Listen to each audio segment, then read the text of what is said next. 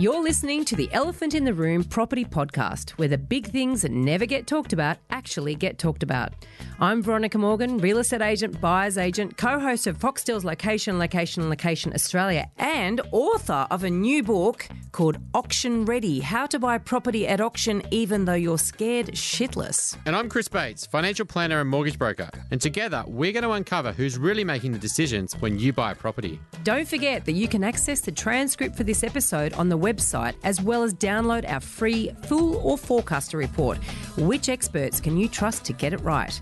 theelephantintheroom.com.au. Please stick around for this week's Elephant Rider Bootcamp. And we have a cracking Dumbo of the Week coming up.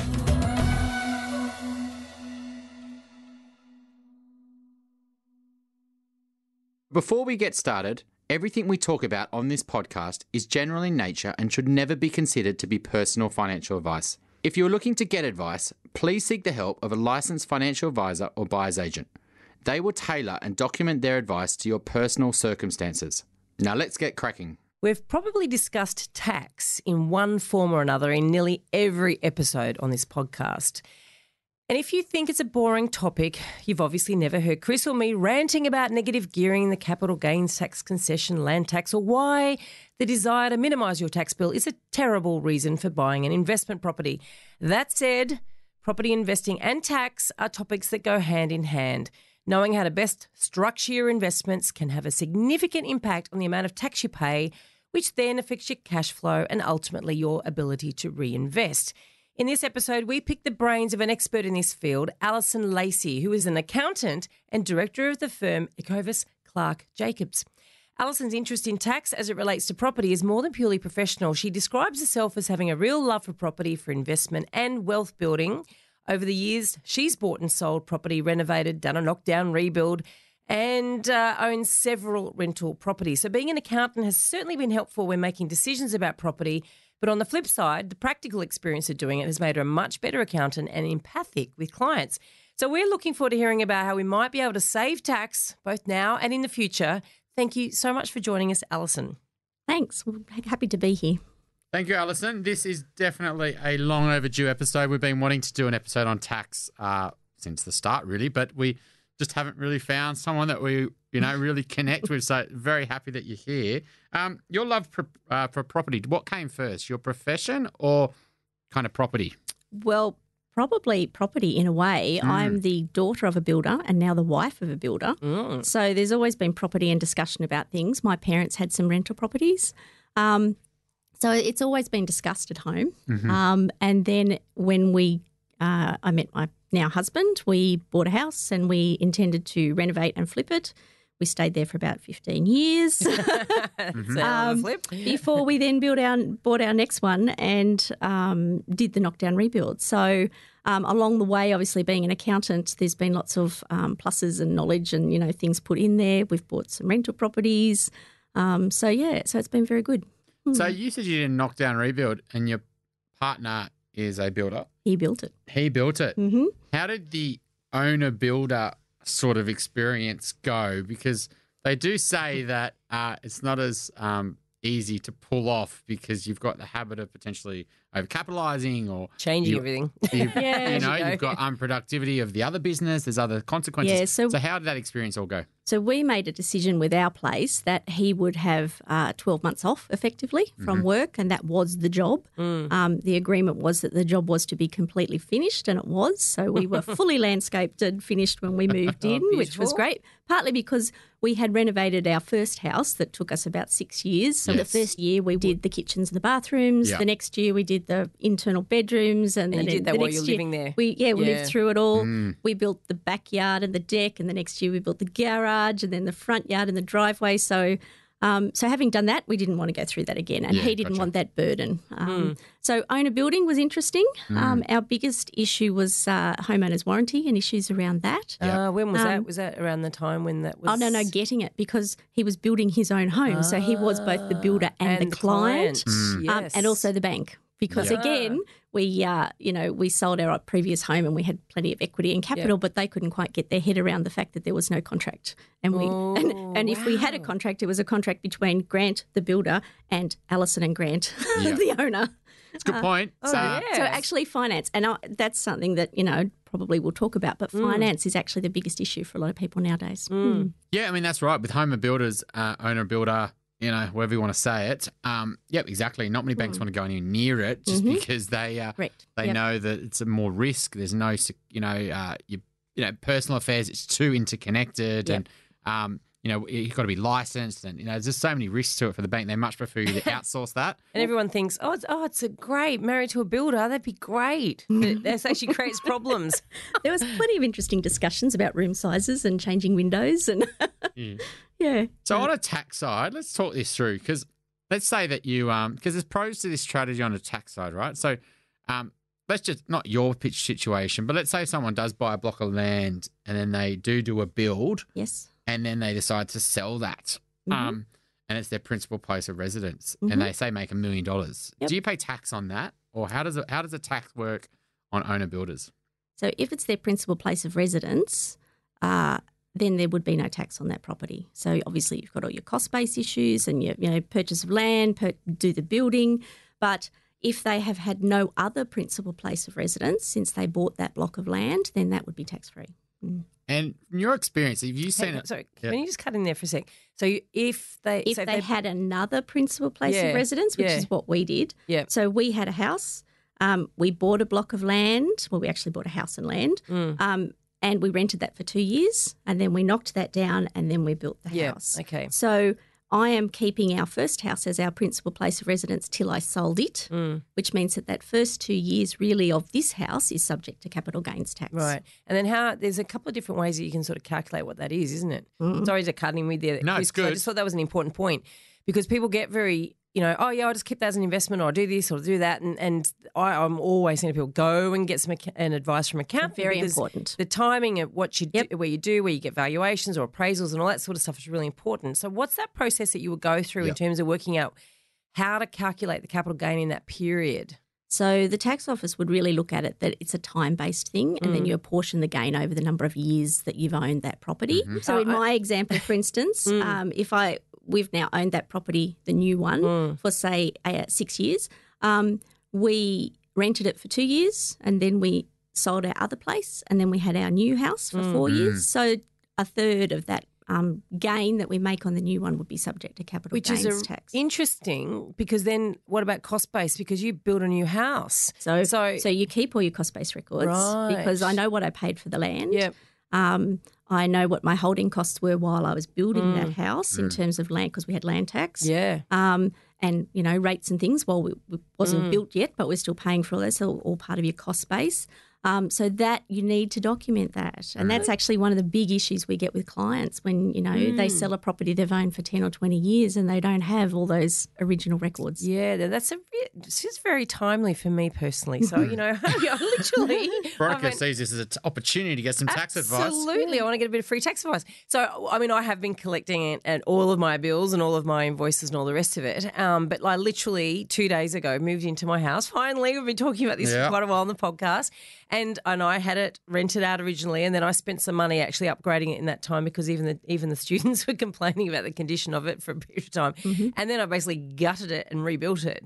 And I would hate to think that for the first 5 years it'd just be amortised in with the greater gain, which is after post renovation. So that's how you do that. So you've got to. So then the other way to look at it's complicated by the sounds of it. Yeah. So the other way people often look at capital gains too is a valuation point. So I bought it for this price.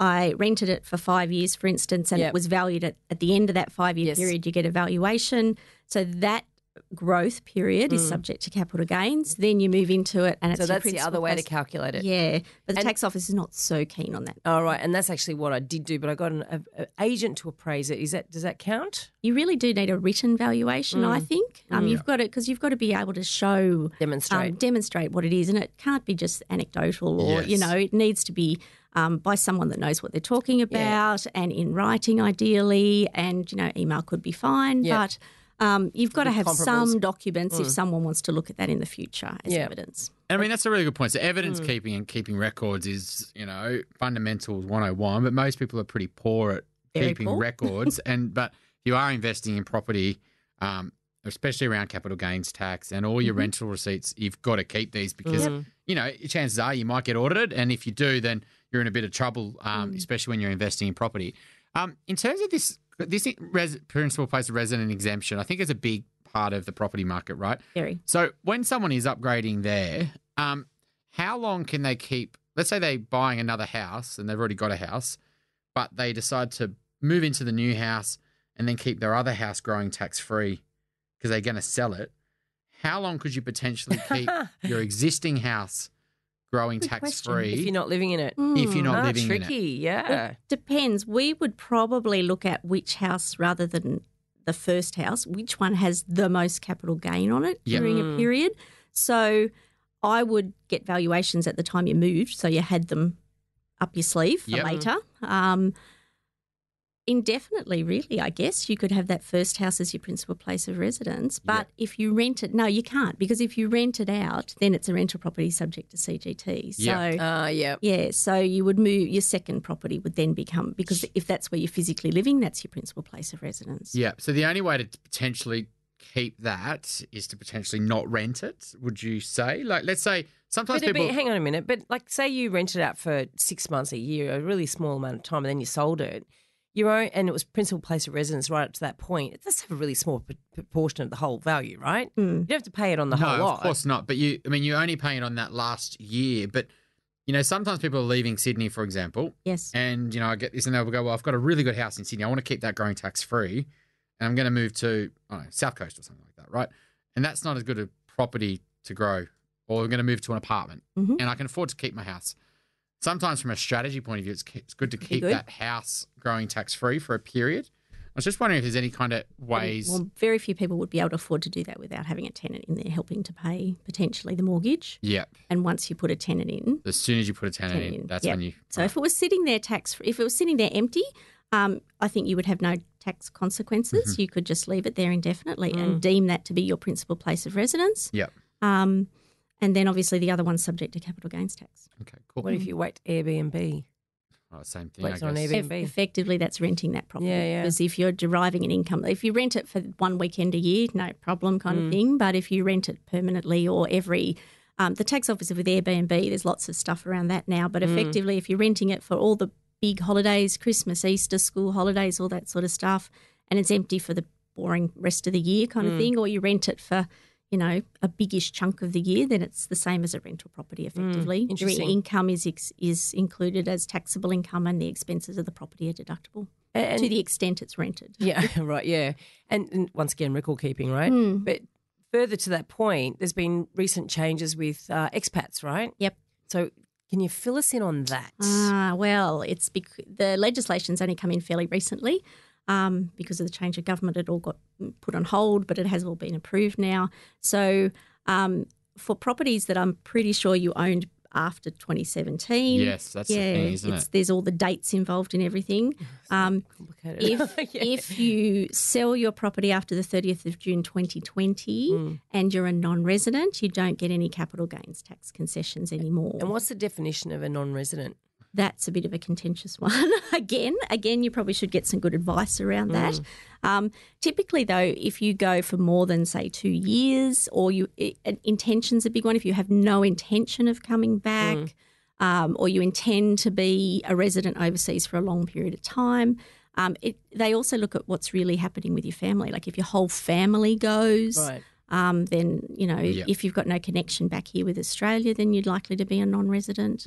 But it really depends on personal circumstances. So you really need to look at that. It's interesting because a lot of people, offered great opportunities to go and work in Singapore or Hong Kong or London or somewhere like that. And so then they're going to have to factor that into their package. Very much so. A loss of tax benefit. So if you know that you're going to go for a certain number of years, for instance, you might, a lot of people go overseas with their kids and then come back for later schooling or, things like that.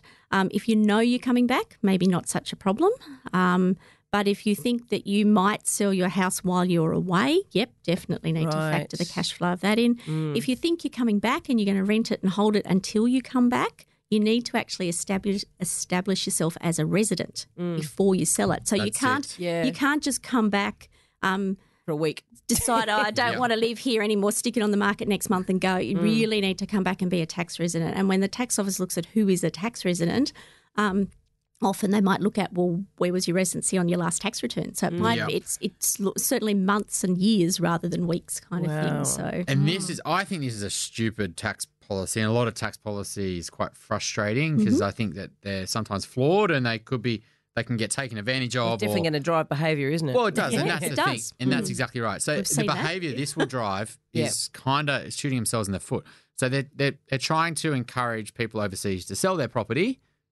Because that'll create more stock on the Australian market for other Australians who are living here who need property. The problem is after June 30, most people are a bit busy and so they will think I'm going to sell it, and then all of a sudden it comes to April and they can't sell it because if you've got to do a campaign and it goes over June 30. And it's contract date. So, yep.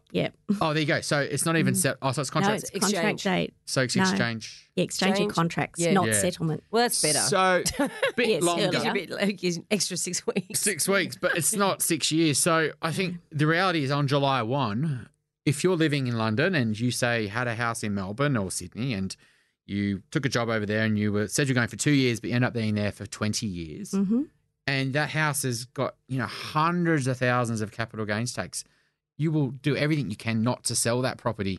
Yeah. And so the behaviour it'll drive is actually less holding stock on the market because people overseas will say, no way I'm giving 200 grand to the government. And so I think it's actually driving the wrong behaviour. Do you agree with that? Or I think people really should treat it as an investment decision, separate to a tax decision. But I agree, the tax is a big driver, and yes, I think they will hold on to it. They are getting you on the flip side of that, though. So if you have vacant property now in lots of states, there's a surcharge on that, which actually is good. Yeah. So you should rent it. And then also there's like a land tax surcharge for non-residents now in most states as well. So you're paying more land tax. So people might actually look at that and then they're really stirring the pot, aren't and they? consider, well, it's costing me more to hold it too.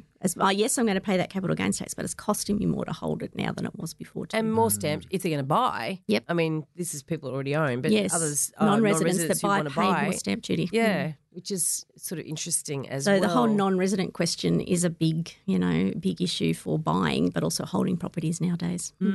Yeah, and I think that's the thing, isn't it? It's like the whole but people just trying to avoid capital gains tax. Yes. Like, I mean, I've got a client at the moment who they've got an apartment, they inherited the apartment, which we probably don't need to go into all how inheritance tax works in terms of when you get assets, but they have got a reasonable size land capital gain they have to pay.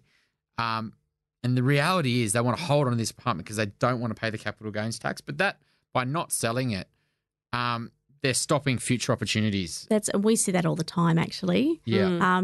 That's one of the reasons, and it's happened in my family too. People have held on to property for a long time and had no capital growth effectively or very little capital growth because they don't want to wear the capital gains tax bill, where in fact they probably would have been better to have sold that property, paid the tax and used the capital. But if they haven't had any capital growth, they wouldn't have to pay any. Well, they might have at some point, think about mining, or suburbs, Perth has had some big growth areas. They've got a capital gain, even if it's not huge. Yeah. But then for the last 10 years, there might have been no capital growth. Foregoing opportunity. So they could have invested that money in something that would have had a better return.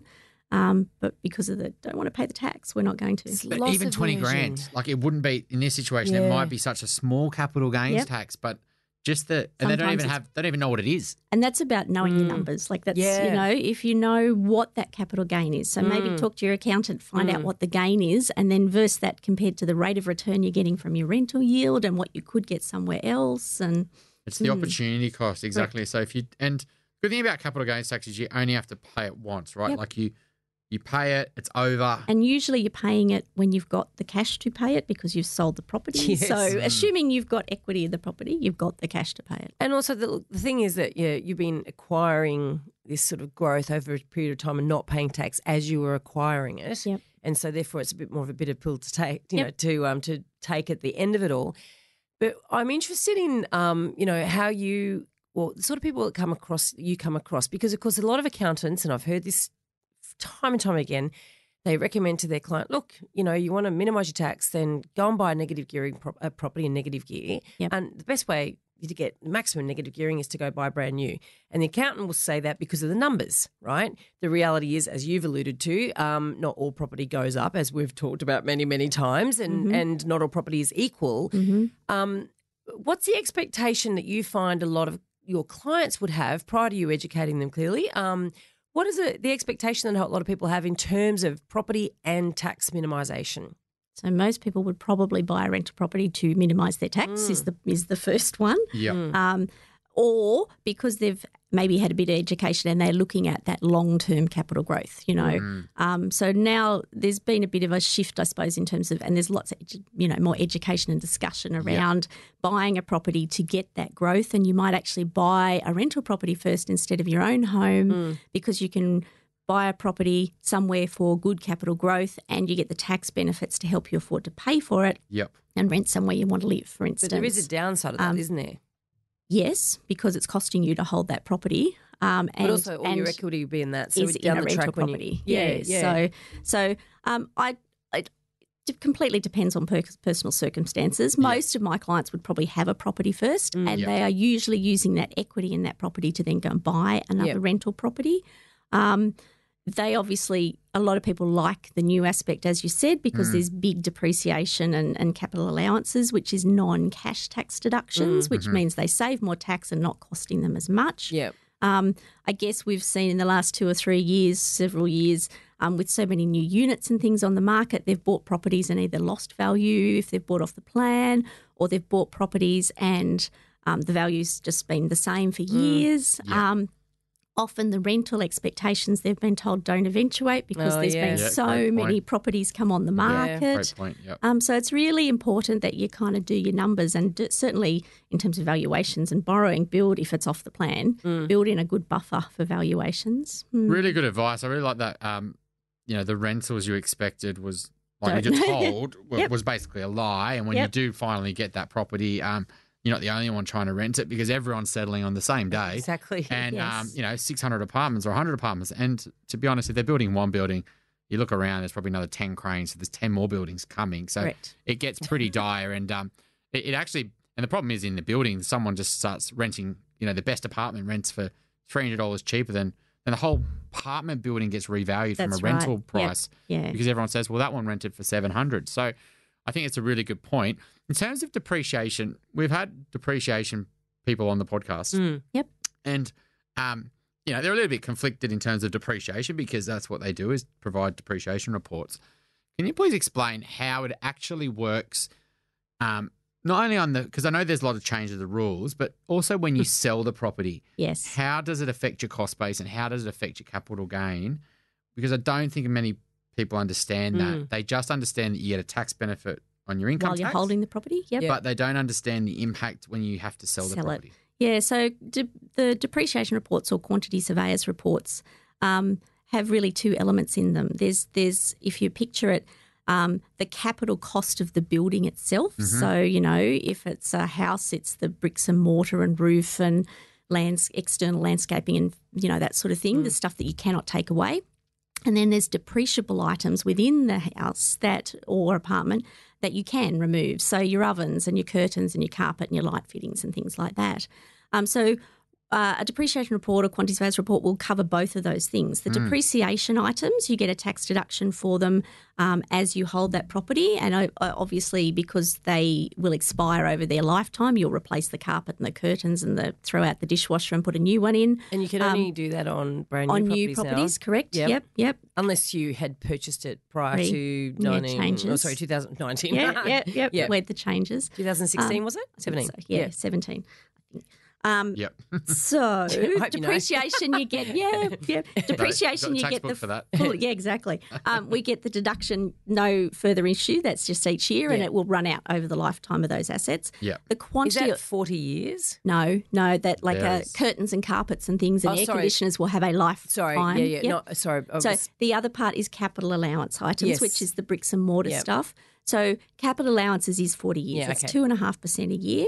But obviously 2.5% on the cost of building a house can be thousands of dollars. It might be, I know. I just 7, add up my 10. one. Yeah, exactly. $1,000 a year. So you get a tax deduction in each year while you own that property. But at the end, when you sell that property, that capital allowance portion is clawed back as part of the capital gains tax calculation. So effectively, it reduces the cost base of that property because you've had a tax deduction for it along the way So while you you've can't held double it. dip. No, that's right. Yeah, so, I mean, let's just give some listeners some numbers. Let's say that a apartment would say $1 million. Yes. You know, really the problem with these new apartments, and this is not the whole purpose of this podcast, but in reality is with depreciation is a good example.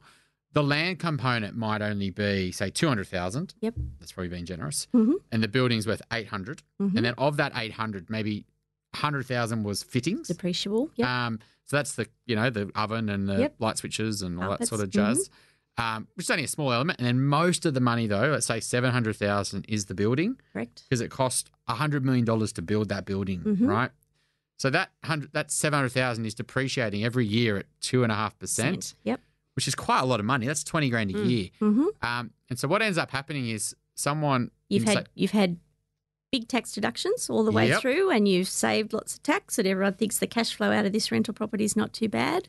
But when you come to sell it, and if you've held it $20,000 a year and you've held it for 10 years, that's a $200,000 adjustment to your cost base, reducing your cost base, which means the capital gain is that much more when you come to sell it.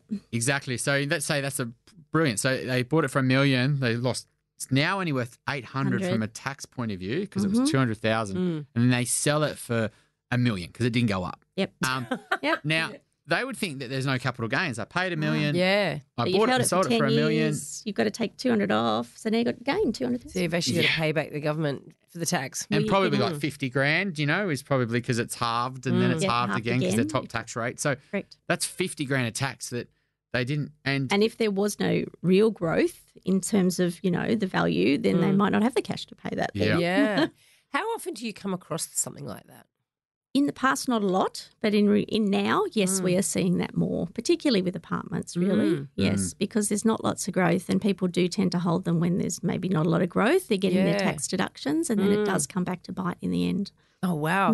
This is actually really interesting because we've talked about so many reasons why, you know, the risks around buying brand new and off the plan, and this is one we haven't touched on before. This is a massive elephant. It's really, I think it really hurts people too that might sell it within like a 10-year time frame, because if you buy, you know, with property cycles, if you buy it and it doesn't have that growth aspect to it, but you are claiming your capital allowances each year in your tax return. Costing you nothing, so I'll keep it. That's right. It's actually costing you big time. But if you sell it before you've had that growth uplift, or maybe the property cycle hasn't moved and you, for whatever reason, have to sell it. So I really talk to clients and go, if you can't afford to hold a property for at least 10 years, then you shouldn't buy the property. So, I mean, I saw a client in Melbourne, apartment, one better. Bought it for $400 in 2006. Sold it for $360. Yeah, Melbourne's had some 2018. shocking. Yeah, I mean, the stats are horrible. I've seen them. Melbourne's But had some that's terrible. still...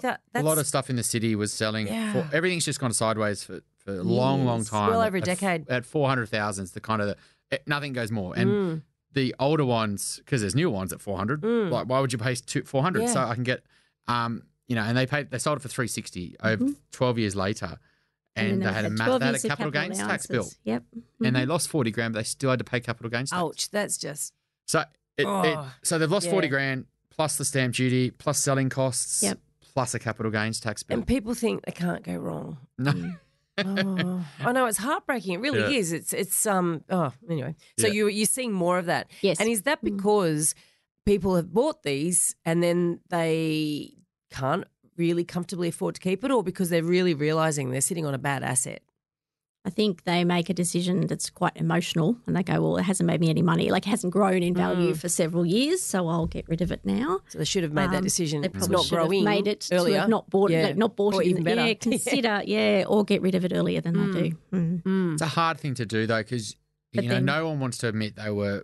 It's in not been a great hindsight, property. there's been a regret. That's painful. So Yes. I get lots of clients, sometimes through this podcast, sometimes through LinkedIn or wherever it might be, and they'll come and they say, "Can you please, chat me through my current properties?" And even last week, how do you, let's say you've bought a property and you know it's not a great property, which I'm sure a lot of people in this pod listening today has got that, and it's lost money. I'm sorry, I shouldn't laugh. I get a lot of people come to me and they say, oh, I've been listening to the podcast. I have to confess, I've got a couple that are really bad. You know, it's quite sweet actually, and I'm good. At least you won't get any more that are really bad. But That's exactly right. And so hindsight, this is not a judging thing at all. It's all about just looking back on decisions. Oh God, I've made mistakes. Exactly. And moving we had a forward. whole episode on it. Exactly. Yeah. Yeah, and it's like today's today, right? So we need to, what can we do for the future? And that's the reality. So, and a lot of the, it's really hard because, I mean, even one last week who, went to a financial advisor, very frustrating. Then that financial advisor sent them to a spruiker. And then that spruiker sold young girl, doing really well for herself, working really hard, couldn't afford to buy in Sydney, all the family telling her to buy, had all this pressure. Parents said, just get an investment property, went to a financial advisor, and then all of a sudden she bought two places in Southeast Queensland, one a townhouse and one a house and land package. House and land package is gone sideways, which most house and land packages do. Yep. The townhouse, though, because of new supply, has fallen about 40, 50 grand. The house and land package, she probably could walk away with her money back. It's a nightmare, isn't it?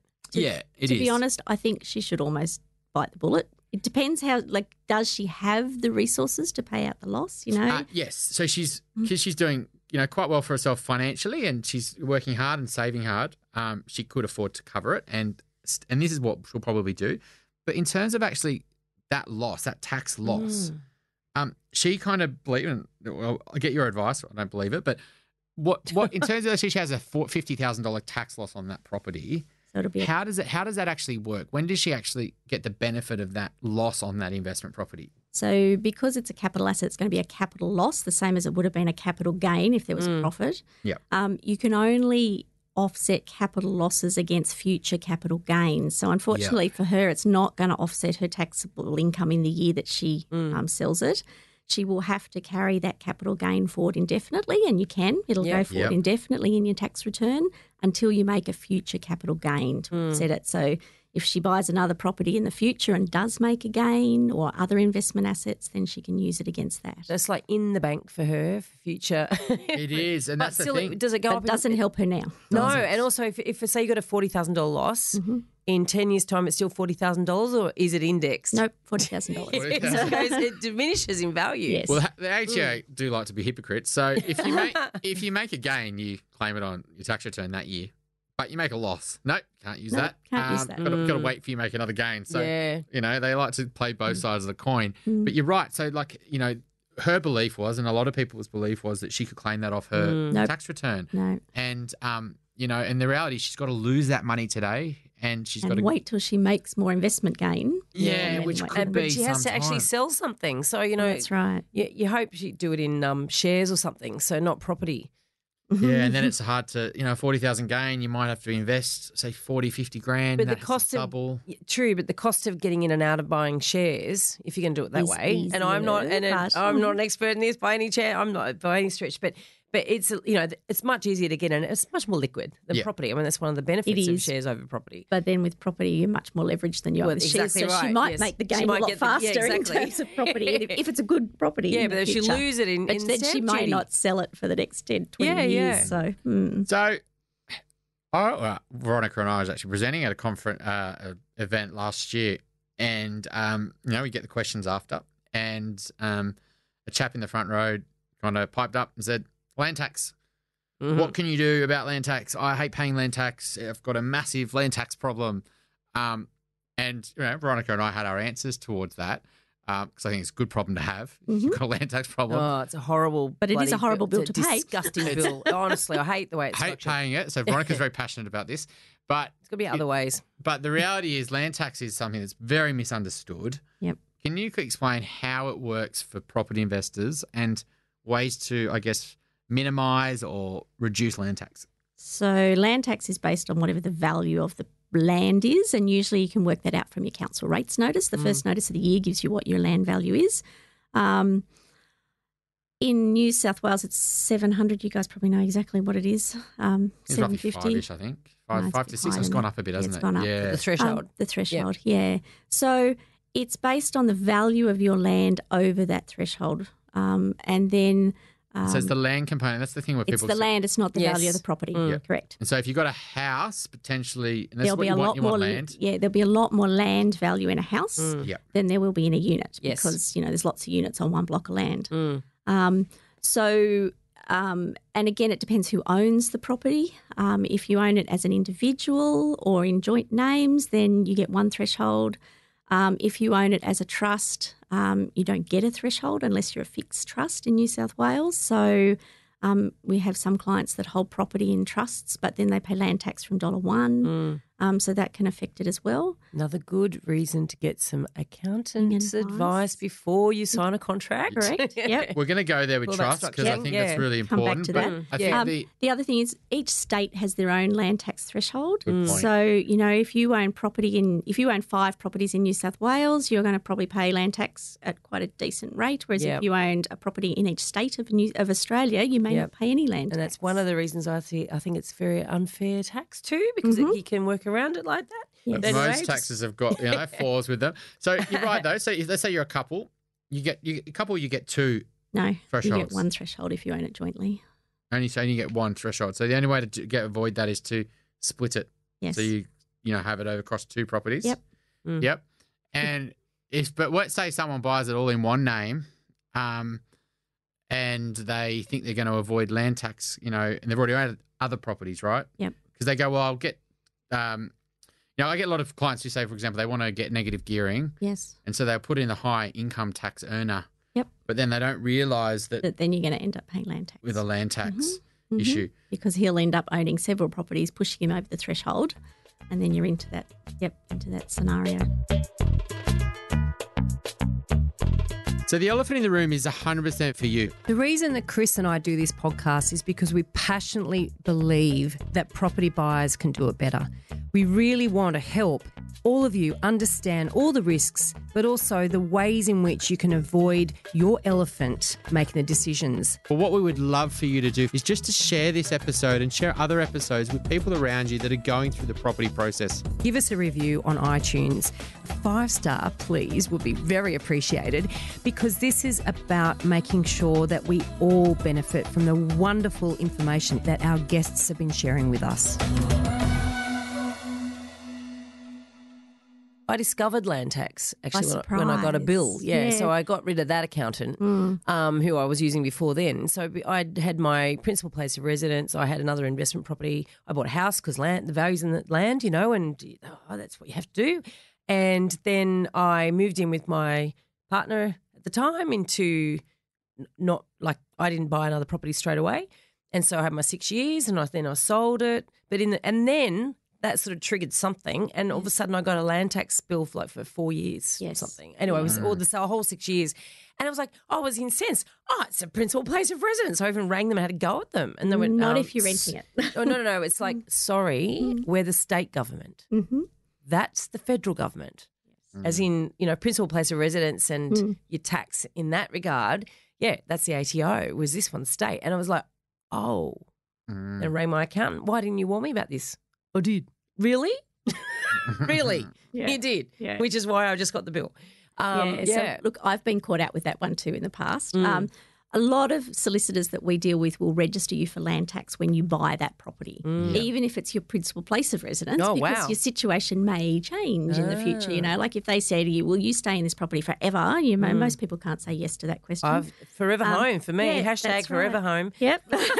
I just moved. I'm never doing it again. Yep. So, but once you register, if it's your principal place of residence, you never get the bill. Yeah. But if it changes and you do rent it out and they do compare tax records, that's how they would have found. They would have found that you were renting that property and had rental income in your tax return. So now, Big great, brother, we'll catch do you. it. And they actually often catch most people when they sell properties. Yes, I've That's heard the that. trigger point, because they check what's gone on with that property in the past. But with land tax as well, it is tax deductible, isn't it? Yes, yep.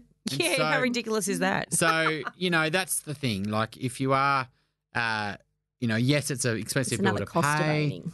And then, but you get 40-50% of that back, and it's But it's not the same as not paying it.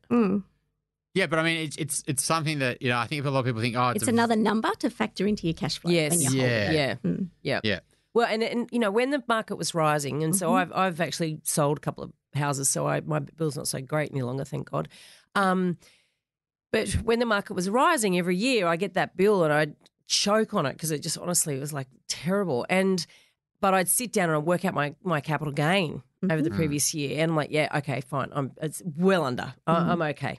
But then the market started falling. You don't have such a lovely, warm, fuzzy feeling when you start considering you've made losses potentially over the previous year.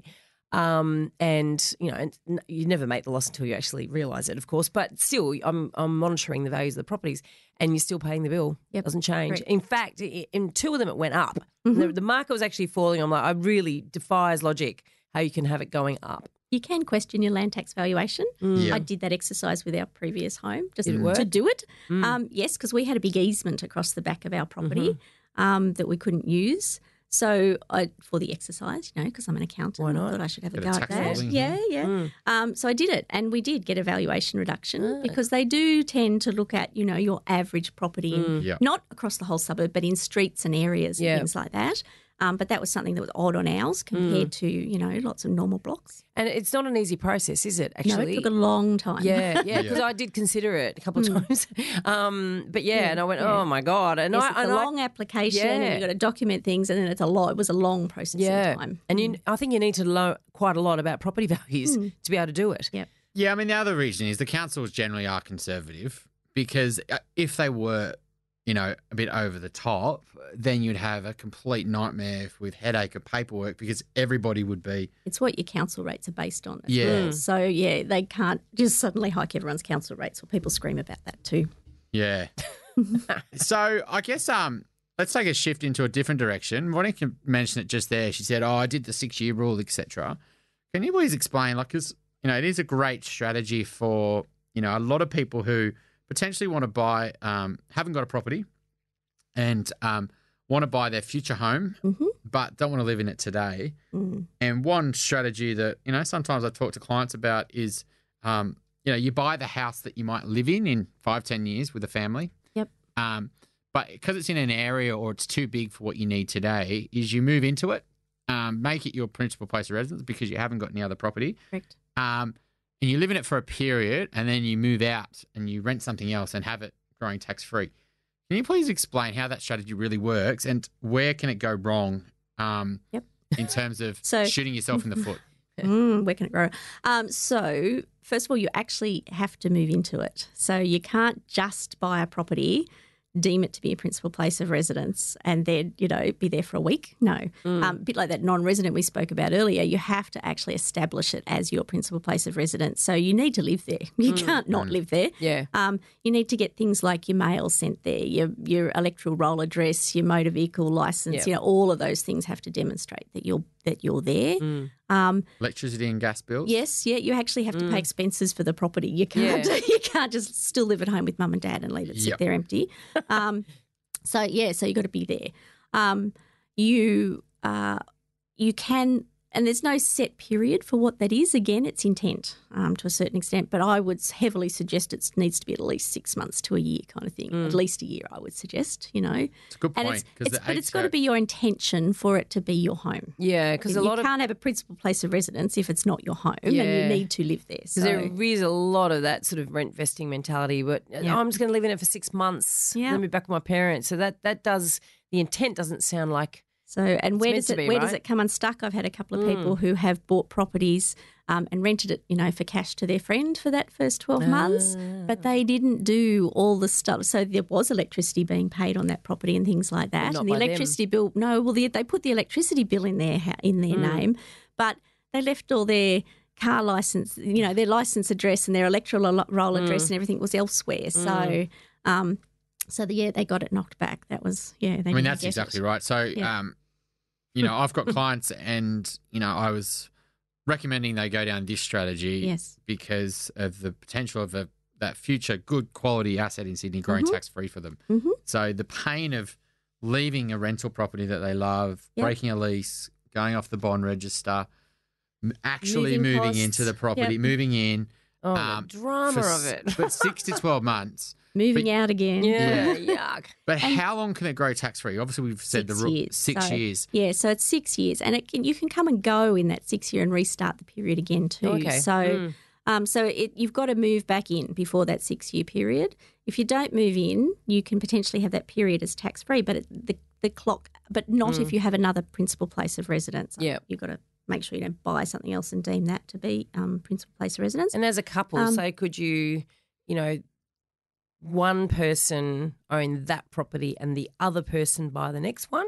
Yes, can that work? 'Cause but that as a gets bit couple, murky, you can only have one principal place of residence. Which really sucks, as a doesn't couple. it? Yes. Doesn't it suck? Well, Yeah. I mean, the reality is this, Two it's people. the biggest tax write-off in Australia is home ownership. So the government doesn't People want to give try two lots free of tickets ways. to the biggest tax write-off. And yes, we get asked that question a lot too, with people that have, as people are older, they both do have a property, then they get together. Yeah. So are we going to live in yours or are we going to live in mine? But the minute you rent one of them out, that's a problem, obviously. You can't, So there's some tax implications to the love nest. Yeah, so you really need to think about that one. And again, that comes down to documentation because we've had a client go, well, we both have our own property and neither of them are being rented. I live in mine, she lives in hers. And then we go, but you're putting her address on your tax return. So that doesn't really wash in terms of, yeah. And so the Big Brother ATO, how Big Brother is it becoming? Huge. Because they know everything. Yes. Wow. And so and what they are some can of the find new, out everything. What are some of the new data feeds that they're using that they weren't using, say, when you started your career? There was a lot of paper back then, but now everything's electronic. So all government agencies share information. Yeah. So anything that's related to Centrelink in terms of income is certainly shared. The registrations of cars and vehicles nowadays is shared with the tax office, and that's catching lots of people out. You've got someone with a luxury vehicle or the boat down in the marina, and they're saying they earn $10,000 or $20,000 a year, kind of thing. How do you afford that asset? Oh my God! Yes, It's so spooky, very isn't good. it? So they do. Yeah. They track with AUSTRAC. They track cash transactions over $10,000. They check property title records and changes. So anytime you buy or sell a property. Anytime you buy or sell shares, the interest that you earn on your bank account, all of that is fed to the ATO now. And one new one, I think, is there a partnership with Airbnb? Yes. A lot of businesses are now sending their data to the ATO, and that's one the ATO came out a few months ago and said that that's going to happen this year. Yep. So Airbnb will be, in the same way that your employer tells the ATO what your salaries and wages is, Airbnb will be telling them what your rental income was. So I love Airbnb. I've had some people don't love it as much as me, but I think it's great. But I don't. This podcast is not being sponsored by Airbnb. No, if they want to sponsor us, I'm happy to be sponsored by Airbnb, even though we don't take any sponsors. We've had a few requests recently we've had to decline. But the Airbnb, in terms of renting your home out, like renting a room out, Yes. Can you explain the big consequence that this has? Apart from not getting on with your neighbours. Yep. Yeah, that's true. Yeah, well, no. Monica's got a story there, but anyway. The big consequence could be that it's going to taint your capital gains tax-free status of your principal place of residence. So let's just numbers always good. Yeah, because, if you Airbnb a spare room or you go overseas and then you Airbnb a house out. Yep. Right. So it's a little bit, I can't give you a definite black and white answer. It really depends on what are you renting and how much and for how long, and proportionately of what, how long have you owned the property. So, for instance, I've got a client who's owned a property for probably 10 odd years. He is looking at renting his property out for 3 months a year while he goes overseas on holidays. Yeah. And I've kind of said to him, so that's quite a decent chunk of time.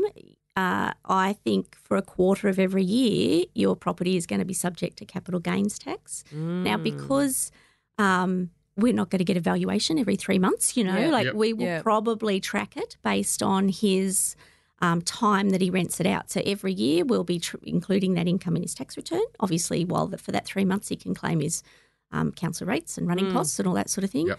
So taxable income and taxable expenses, but we will document the number of days every year that it's rented, and when we do the capital gains tax calc at the end of the period, that period will be subject to CGT. And obviously his accounting bills are going to be higher too. Yes, yep. Yeah. Well, you've got to pay for But these it's things. records too, Yeah. because if he holds that property for the next 10 years and he only does this 2 or 3 times, in It's 10 years' diluted a bit, time, but you need it. he'll probably forget to tell his accountant that it happened. In Yeah. fact, most people don't tell their accountant that they're Airbnb anyway. So, Right. But that's going to be Gonna found have to out now. soon. yeah, that's right. But in 10 years' time, he probably won't remember that he, you know, when, like I'll be saying, well, when did you rent it out? And I'll be, I don't know. Yeah, exactly. And you don't actually have to keep tax records for longer than 5 years, Well, really, that's the now. trick, isn't it? So Yeah. you won't necessarily have the records either. Yeah, so it's interesting because I think a lot of people think, you know, I've got a spare room or, you know, I can help me with the rent. I'm buying an investment property. I'm going to live in it and then Airbnb the second room. You know, it's definitely a strategy. I think it depends. If you did it for one weekend a year or something, that's, you know, not worried about that. But if you rent that second room for 6 months of the year or for the whole year, then, yeah, definitely potentially half your property is subject to CGT. Wow. Because it might be one bedroom, but if it's share the kitchen, share the bathroom, share the lounge room, Exactly right. So you kind of go, well, you know, I'm getting 150 a night on Airbnb. Then you take off Airbnb fee, you take off all your running costs, and you end up and you tax on any gain, on any rental sort of gain. And say, for argument's sake, it went up $100,000 in a year, and you rented it out for a quarter at the time, so it's $25,000 in gain. So then you're going to pay half of that in tax if you've got in the top bracket. So you lose about $12,000. Are you going to get $12,000 net? Exactly. out of your rent. Is it worth it? It And then wouldn't you're be going to have worth it. someone in your house. Yeah. Yeah. And that's the thing. Is it actually worth it sometimes? Because people don't factor in the potential cost of capital gains Down tax. the track. Yeah. And home offices are exactly the same thing, Correct. I believe. Yep, correct. Yeah, so Yes, if you people- claim it, yeah. yeah, so if you're claiming a business is running from your home, then it'll again taint that capital gains. So the best way to do it is to rent. So if you want to do that, go and rent somewhere. Yep. And go to town. Mm-hmm. Well, yeah, Because rent part of your rent. Yeah, Part You're of your not rent impacted. is Yeah. potentially subject for a deduction, but Yeah, that's, but there's no capital that's gains income. on rental. That's income. Correct. That's not actually affecting any capital gains. So basically, the moral Yeah. of this story is only rent your room out, only have a business at home if you rent. don't own it. yeah. I mean, fundamentally, it is it, because you think, Owners are it's going to help me pay the mortgage. I'm going to put my office in there and claim more It expenses. probably does help you pay the mortgage, but Yeah. down the track there'll be a bill when you sell it. Yes, I love but, this stuff. But for some Swings and people, that roundabouts. might let them get into, yes, there'll be a bill, but it's not all negative. Like if that lets them get into that property, or, Yeah, that's true. lets them get the other 75% of capital growth under their belt, yes, I'm going to pay some CGT, but maybe that's the cost of me getting the rest of the growth. And It's the a really good asset point, value. actually, because cash flow is And the same with business scenarios. Like sometimes Yeah. people cannot afford to go and rent somewhere to run their business out of, but they can out of their home. So, Yeah. and if you're going to, so in terms of business scenarios, if you're going to, yes, I'm going to pay CGT, but I can then claim, maybe whatever percentage of the interest on the bill and that sort of thing. So it helps with your holding and running costs while you're, getting established. if you need it. So what's some of the common tax mistakes that you see people either not claiming or over-claiming? And let's maybe not more towards personal tax, more like around property. Yep. What's some of the mistakes you think where, guys, I've just reviewed your property tax and you've been over-claiming this or under-claiming this for the last 10 years. Yep. We need to adjust 10 tax returns sort of thing. Oh, are we jumping ahead to the Dumbo here, or have you got I've another one? kept I've kept good. one for the Dumbo. You've got one stashed away. Keep going. But there's lots. When I Mistakes. spoke to some of the guys in our office, everyone came up with lots of stories. So Yeah. lack of records is the big one, like especially when you're selling properties, people can't come up with records. Holiday homes, everyone's claiming their holiday homes. That's another thing the ATO can now track too, you know. Right. Yeah, As in when because- you say they can track it, what do you mean they can track it? Well, if you, Pretend if you're you renting say I've got a holiday house and it's available for rent for the whole year, they, if they really want to, they'll go, well, show me how it was publicly available for rent, Yeah. and you go, oh, well, I had an agent. if someone rang me, Yeah. I would have rented it. But you've got to have it listed with an agent, Yeah. and you Or can't on Airbnb. and you can't put it on Airbnb and stays and things like that, but then block out all the Christmas holidays, school holidays, Easter, that sort of thing. I remember when I started, my first job was as an accountant, and it was kind of common knowledge at that point that accountants were the biggest users of holiday homes No, I 'Cause don't they- have one. because they Yeah, understood. really bad idea. Yeah. Because the reality was at that point, the accountants would say that it's available Well, for for rent, rent. but it's $1,000 a night. Yes. And no one's going to pay that. It's And no only one's worth gonna pay $250. Yeah. So, Yeah, yep, holiday homes with people claiming, and we've had several clients have come to me over the years with their, holiday home they've claimed, and it's been a $20,000 deduction in their tax returns and things, and And I go, no, sorry, can't have that this year, going, we'll go back to our old account then, but, Yeah, exactly. So holiday homes, lack of depreciation reports, big one. interest and claiming interest on properties. So, and that's a big one actually. And again, it's record So keeping. they're not doing it, or they? Well, they do it bad. Well, they don't understand what they're doing. So obviously, if you borrow money to buy the property, you can claim the interest. But a lot of people have then maybe paid back a chunk of that loan and then they redraw money to use for the car or, something like that. As opposed to having an offset account. I hate redraw accounts. I love offset accounts. Okay. Yeah. That's a whole topic on its own, how to use that properly. Well, let's go there because I think it's a really important one because I think just literally last week I had a couple of email communications with a client and a couple of phone calls discussing this topic and I'm a tax financial advisor, so I can talk about these things. And her say, let's talk about her situation because I think it is easy to explain. She bought an apartment in the east. It's doubled. Bought really well. Older apartment in eastern suburbs. Moved overseas, and she's paid it off because she had a 20% deposit. So there was $600 she paid, and now that property's debt free. Yep. Because she had cash when she was away living overseas. She thought she was doing the right thing, which, fair enough. And she bought really well. So she did two things. She built a lot of equity for herself. She paid the mortgage off. But B, she bought really well, so it doubled. So whether it's capital gains tax or something, we'll talk about that as a side issue. But she's come back and because she knows it's a great property because it's doubled and her mother's got a few properties. When you said doubled, in how long? I just want to know. I think she bought in 2011 or something. She bought really well. It was like a really nice part of it. Less than 10 years doubled, yeah. Good. Yeah, it's like a really nice older block, north-facing balcony. It's and it is actually a cracking apartment. It's quite a nice building and things like that as well. So we don't really want to sell it. Nope. But if you do, I've got a few clients might pick that one up. Yeah. It would be something you'd buy, to be honest. And that's the thing. So it's really hard for her to get her head around selling it. Yep. And her mother's saying don't sell it. But she's trapped all the equity in it. Yeah, so she's paid her loan off now. She's paid it off. And that's the problem because once you've paid that loan off, that property has no loan on it anymore. So if she uses the equity in that property to go and buy another property, that's okay.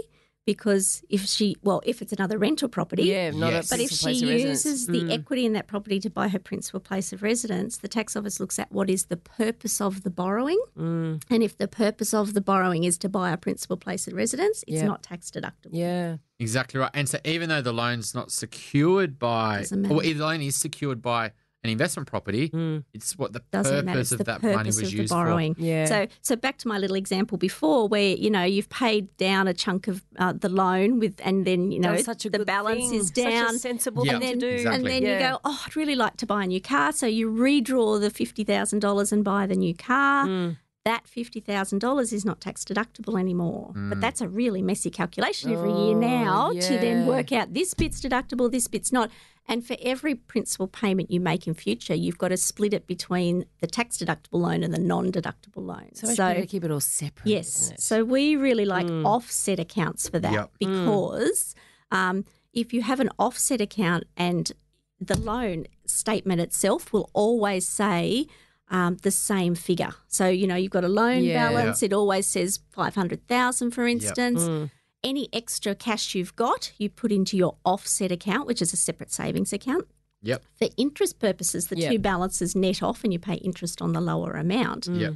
But in 10 years' time, you might have $200 saved in that offset account. The loan still says $500. Yep. You can take your $200 out of the offset account and buy your next property, but your loan is still $500, the full amount it was. Not $300 now because you've paid it down. Yeah. And when will the tax office decide that that's no longer going to be available to everyone? Because it's such there's been a lovely thing at issues the of moment. things around years ago, split loans and all sorts of things. But I think, at this stage that's still quite reasonable.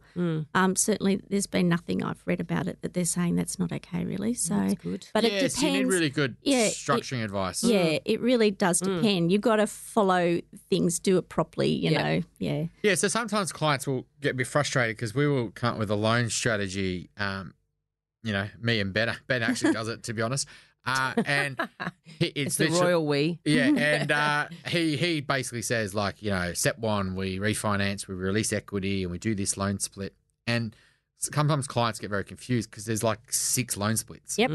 And we're unsecuring properties, and you know, for them it's very complicated. They go, can't we just all have it in one split and things like that? And you've got to be, you can join splits together in the future if you keep evidence. Yes. And etc. But it all comes back to what was the purpose of loan. So if the purpose of a new loan is to pay out a previous tax deductible loan, that's okay. It still maintains that tax deductibility. But you've got to be very careful. And we've had people burnt like that in the past where, you know, they've blended things. We've been able to go, well, it's a 60-40 split, but then in the years to come, they've sold something else and paid down more equity, and then it's, you know, diluted things again. Yes. And so it gets quite messy. I think it's better to have separate, like 100%. cleaner to have. Yeah, it would save them an accountant bill too, I imagine. But definitely. So what if you buy a property like I have? I bought my house, which is now my house, and I'm living in it, everybody. Am I excited or what? But this is what I live for, you know. But so I bought it and it was rented out. The purpose of that loan really was to ultimately renovate and become my home. What am I shouldn't saying this on here? I'm shutting up now. The ATO might listen to this. But I was able to claim the deductions on that interest for the period of time it was rented out. Yep. Which is what I did with mine before we did the knockdown rebuild. So, but obviously there's a bit of CGT there now. But so you can. But when you move into it, now it's your principal place residence, can't claim the interest, obviously. No. Yeah. So it's interesting there. You made a good point. So let's say you bought an investment property and you knew you were going to live in it in the future. There's a big discussion around rent, maintenance versus repairs. Yep. And what is repairs and what is maintenance, right? So if, for example, you knew you were going to live in it in the future, the reality is you'd want to kind of renovate it while it's an investment property. And sometimes people can get themselves in a problem here is because they start doing things that are really repairs and improvements. Improvements is rather the issue. than maintenance. Yep. And can you please explain how does the ATO look at it? Because, you know, the easy question is you break a window and you replace it with a nicer window, but it's not that simple, is it? You have to be very careful where. Yeah. So there's repairs and, you know, things that you have to do to maintain the property at the state it's in, and there's improvements. Yeah. So when you buy a property, if you make improvements to that property in the first initial period after you've bought it, the tax office says they are capital amounts that you have to treat as part of your cost base of the property, so you can't claim deductions for them. They may be able to be part of that capital allowances thing if they're structural and, you know, 2.5% and that sort of thing in the future, but they're capital. You can't just claim tax deductions for them. But they might be used to offset the capital gains tax at the end when you sell it. Yes, that's right. Yeah, part of that cost base of the property. So, and again, there's no set time frame, but I would say at least 12 months would be my recommended period, minimum 12 months kind of thing. So if you buy the property thinking in a couple of years I'll move in, and then you replace the kitchen and you upgrade all the windows and you build a deck out the back and you do it in the first 12 months, I would say, well, none of that is tax deductible. If you have, though, a tenant in there and the shower head falls off the wall, obviously that's replacement. If the window pane broke and you needed it replaced, then, or the window itself broke and you put another wooden window back in, you know, that might be replacement type costs as opposed to improvements. The big example always kicks around is fences, you know, like if you've got the half falling down paling fence and you suddenly decide you're going to replace all the fences on the block kind of thing with new colour bond, it's a different improved fence. Okay. Right. So it's not just fixing and patching what was there kind of thing. So again, so I guess it's something to kind of look at before you spend the money. Yeah. Could you say, though, that the improvements are needed to justify a better tenant? But it's still an initial improvement. Yeah, let's say you've been renting the property out for 2 or 3 years. Oh, down the track? Yes, that's different. Yeah, if you've got a revenue stream and you need to, you know, replace the carpets and because they're mouldy and disgusting and then you'll get a better rate of return, definitely. Then it becomes a depreciable item. The same with a new kitchen or, you know, that sort of thing at that stage. So. And so that's kind of the strategy there. So let's say you you buy more of a rundown older house, which is an established property.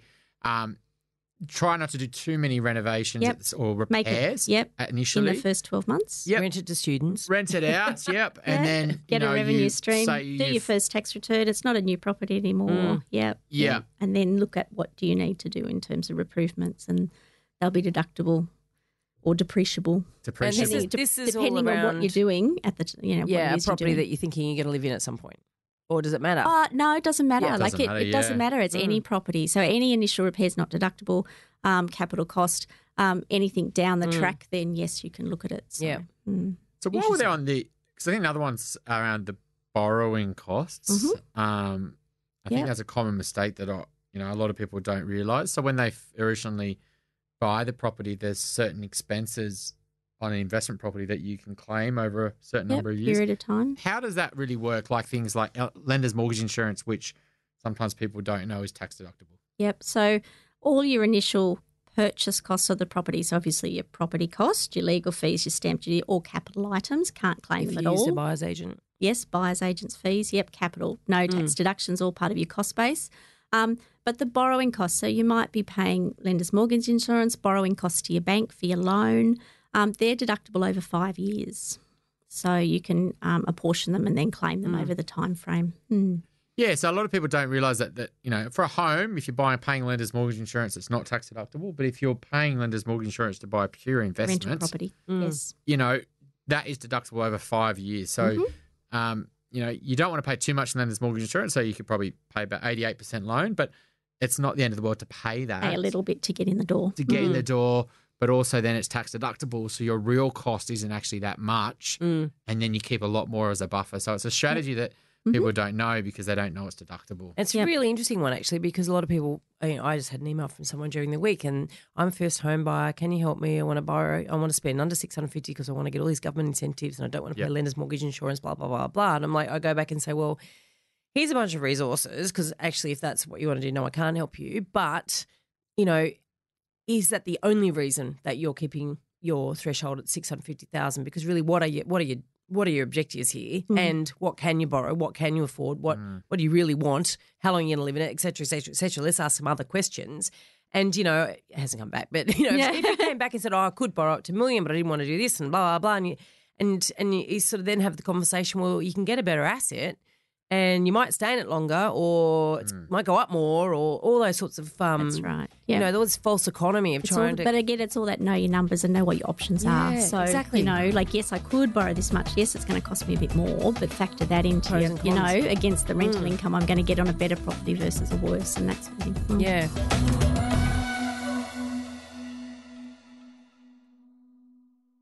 Every week we hear incredible stories of the dumb things property buyers do.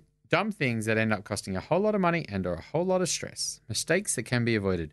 Please, Alison, can you give us an example of a property dumbo? We can all learn what not to do from these stories. So, yes, we had a client years ago come to us and they'd owned a property for years and they'd never got that quantity surveyor's report in the first place, never had a depreciation report. And it was quite a valuable property. There was quite a lot of deductions that they had.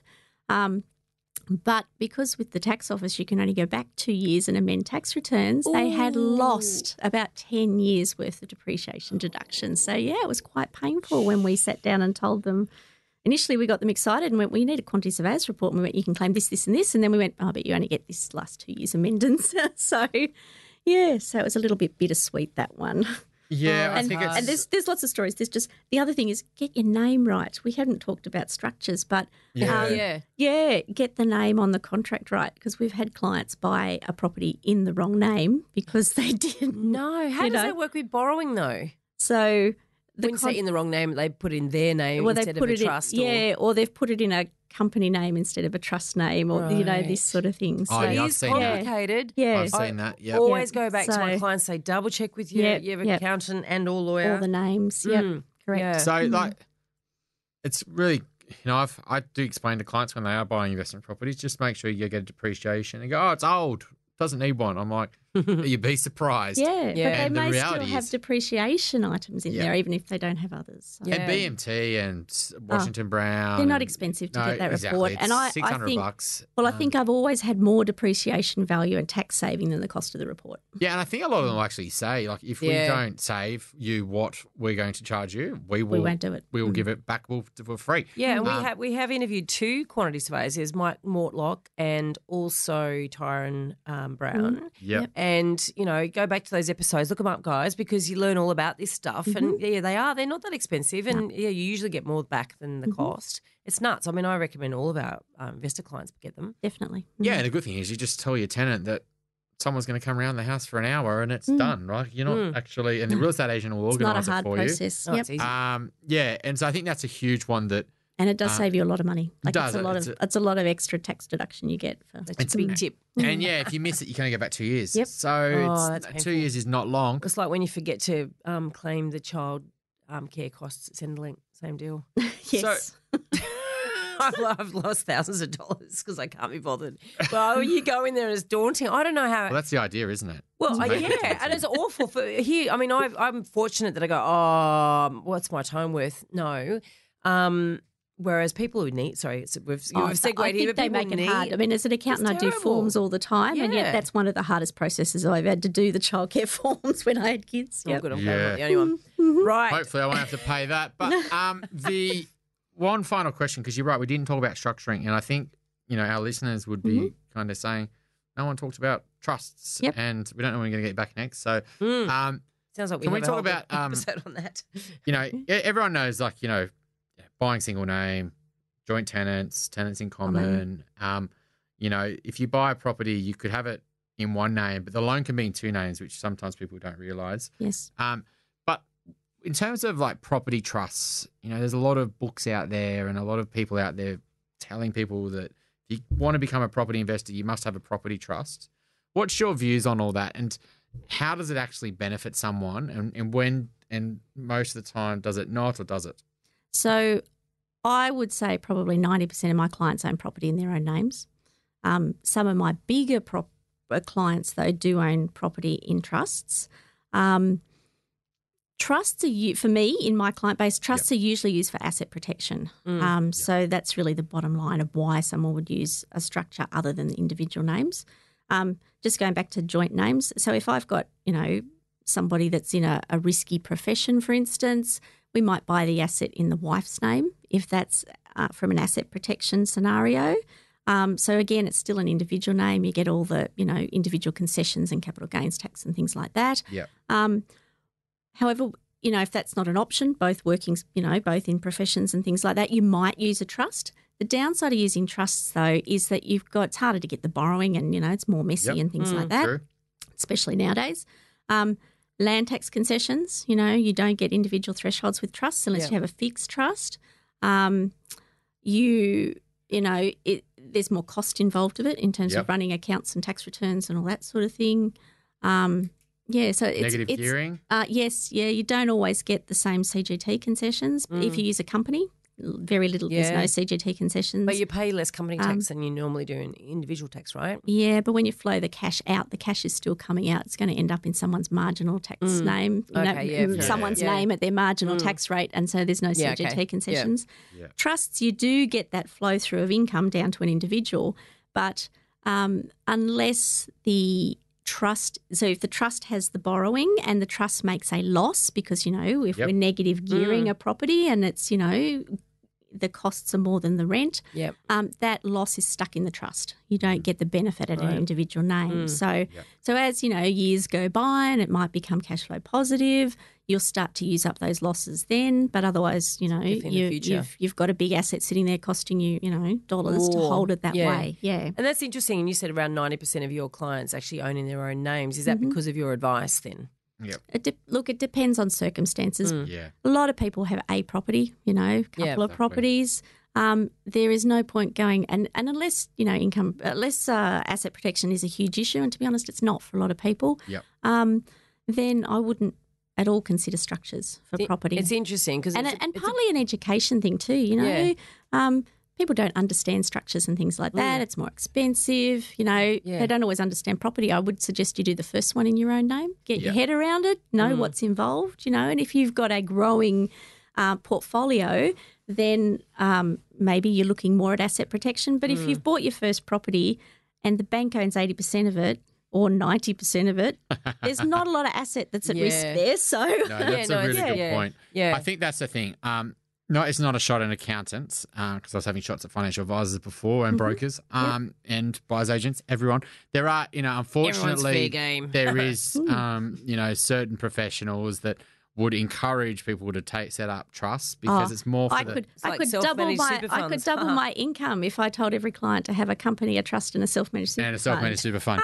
But it is not appropriate for most people. Yeah. You know what? That's Great the advice. note to end this on. That Great is advice. so good. And look, thank you so much for joining us It's today. been good. It's been lovely. It has. Can you believe we had such a spirited conversation all about tax? Yep. And we've Hopefully not too dry and boring. No, and we've run way over time. Yep. And it's been so good. Thank you very Excellent. much. Thank you so much. No problem. Thanks. Bye. We want to make you a better elephant rider, and this week's elephant rider training is... Well, I loved this conversation with Alison, and it is quite funny that we did take a long time to talk about tax, and we could have talked for longer. There was more to cover. I think what I want to talk about in this boot camp is the importance of having a team to support you when you are buying a property. We've talked about so many traps and pitfalls in this conversation just around the tax side of things, the structuring, et cetera, et cetera. Now, likewise, if you don't engage a good mortgage broker, you're going to have the same problems on the mortgage side of things. If you don't get a good lawyer, exactly the same issues there.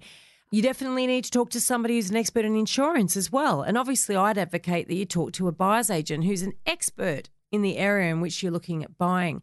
So all of these advisors can pull together so that you don't go down a path that is really ultimately going to be the wrong path for you and ultimately cost you more money because you haven't actually understood what the traps and pitfalls were in advance. So I just want to encourage you all, build a good team around you of experts in the relevant areas and be very careful as somebody who doesn't ask enough questions about what you want for your future, but also who actually oversteps the mark and gives you advice in areas that they shouldn't be giving you advice in. It's a bit of a problem with property because, of course, property is unregulated. So therefore, be very careful of those that do give you advice outside their area of expertise. Really look for those that really like to working in conjunction with other experts as well. And then you will ultimately make so much better decisions. Please join us for our next episode when we interview one of Australia's arguably most quoted economists, Dr. Shane Oliver from AMP Capital. And we're really wanting to know what is going to happen to property prices according to this economist after the coronavirus crisis.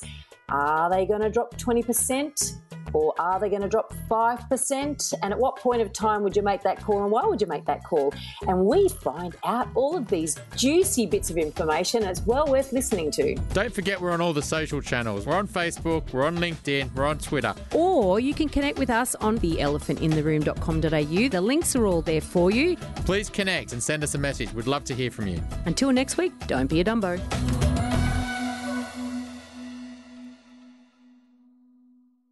Now remember, everything we talked about on this podcast is general in nature and should never be considered to be personal financial advice.